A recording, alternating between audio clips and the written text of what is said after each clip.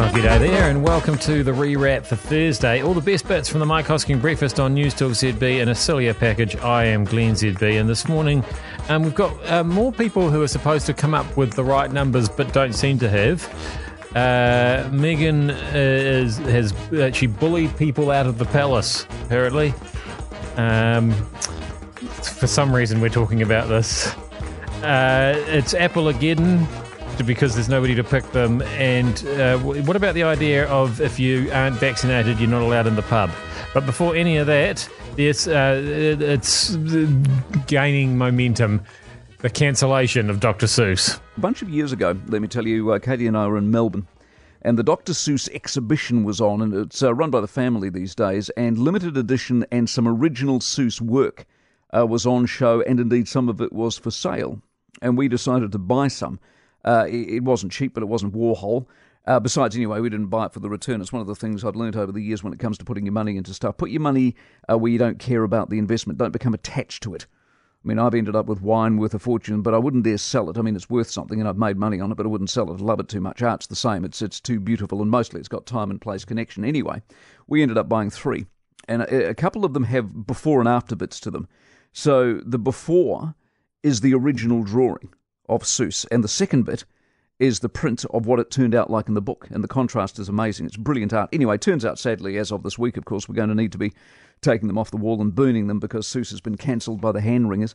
He was targeted in American Book Week this week. Schools wouldn't touch him, and as of yesterday, 6 of his actual books will no longer be published. He's accused of the usual sort of nonsense, characterising people and race in a way we no longer find acceptable. Seuss is just this week's fascination, of course. This has been going on for well over a year now. Some of the statue topplers, I note, in Britain, they were in court this week. I know the British Culture Secretary yesterday, Oliver Dowden, having to hand out warnings to the British museums not to allow themselves to be pushed around by the zeitgeist of the day. My fear is that some of those inside the museums are, of course, part of the zeitgeist. They can't stick enough stuff away in a cupboard to appease their fellow lovies. This really is, an historically dangerous time. Evolving belief is one thing, but you don't learn by banning. You don't empower yourself by cancelling stuff. It assumes that today's conclusion is the only conclusion one can come to.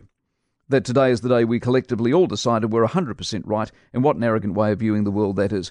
Everyone in any age thinks they're right, until they're not. What saddens and worries me most is, right now, we most obviously are not. What this most obviously is a bandwagon, leapt on, sadly, by navel-gazers, the insecure, the easily led, and the intellectually fragile. In the coming years, today's cancel culture will be a period of embarrassment. It's just the here today, gone tomorrow brigade, can't wait, won't think past the latest fad. It's social media thinking, basically. It's bright and shiny, which is why our Seuss paintings, of course, will be going nowhere. And in breaking Seuss news, it turns out he wasn't even a real doctor. I know. Shocking. Now, even more shocking is that immigration don't seem to be able to count. Now, the problem with numbers is you don't know what you're dealing with, especially when it comes to immigration. Maybe it was deliberate on Chris Farfoy's part, the immigration minister, set the tone, avoid the numbers. He has said when the borders open, wouldn't that be a dream come true? But when they do, immigration is not going back to what it was. This mainly is a mistake. Not completely. Some immigration was a shade ropey. There were a few visas about the place where you wondered how much of it was legit for genuinely skilled migrants offering as much needed talent versus what it looked like, dog cheap labour. But here is what we have learned because of COVID, and this is why I am so surprised that Farfoy hasn't seen it. There are a couple of sorts of immigration: seriously skilled, genuinely skilled people, and grafters. The skilled side of it has held us back. The specialist machine operators, for example, that we can't get, yet we're crying out for, which has led to the absurd battle between projects and a bidding war for talent. Are the skills brought in for things like film work and its connection to the much-needed foreign capital and income? The construction sector that's constrained because of a lack of labour, and no amount of the government claiming apprentices will fill the gap will fix it. And then there's the field work, the fruit and veggies, the stuff that, rightly or wrongly, not enough New Zealanders will front up and tackle. Not to mention the value of the money earned by the RSE workers and sent back to the Pacific Island and their families. There was a reason that so many arrived pre-COVID. 1, it's a great place to live. 2, we're genuinely short of skills. 3, there is work we can't be bothered doing. We haven't got to the education sector either, of course, a multi-billion-dollar industry hammered, but when open, attached to some of those visas, bit of study, bit of work. But the fear here is the combination of ideological blindness from the government, despite all the evidence they still think that locals can cover all gaps, and xenophobia. Sadly, there are New Zealanders who like borders closed, and those nasty foreigners locked out. They blame migrants for every social and economic ill we've got. So let's see the actual numbers in the end. But Farfoy's worldview is too small, too introspective, ironically, to Donald Trump. It's the last thing this country needs when we come out the other side of this mess and look to gear up and grow and get on with it. Or have we changed our mind on that as well? So what have we got here? We've got meteorologists, obviously, first up, who can't forecast the weather ever. Treasury, they can't forecast what's going to happen with the economy ever. The COVID modelers, obviously, continually get that wrong. And now immigration can't do that. Should people just stop? Is this because we're so bad at maths? Is that what's happening? Maybe I should have been taking that we're bad at maths story more seriously. One story I will never take seriously is anything to do with the Royals. They are, by the way, Buckingham Palace, looking into the very concerning claims that some of the staff of Meghan were driven out of their jobs, drove 2 personal assistants out, undermining the confidence of the third. I think we all see her for what she is, don't we? A sort of a shallow, self-absorbed, attention-seeking, woke, bandwagon-riding hussy. And we're better off without her. And if you watch the program next week, did we decide? I think we got that wrong. Somebody told me it was Sky. It's wrong, apparently. I think somebody's now saying Discovery's bidding for it here and they want to put it on TV3. Do we know? Do we care? Anyway, if you watch it, don't tune into this program the next day.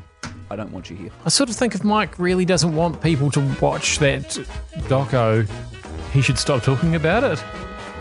I mean, you know, this is the Mike Hosking breakfast. It's the most expensive advertising in New Zealand for a reason. Just saying. No apples, or not many apples, because nobody's picking them. What's going on here? Mike, the scary thing about the apples in Hawke's Bay, situation in the Bay, is that we haven't hit peak yet. The fruit quality is the best in a decade. The fruit's becoming ready quickly. Some growers now offering huge money, as you mentioned, and yet still, where are the people to work with? There's plenty of fence jumping and enticing workers away from others. Watch this space. The pain is yet to begin. Isn't that a tragedy? And we've all told the government.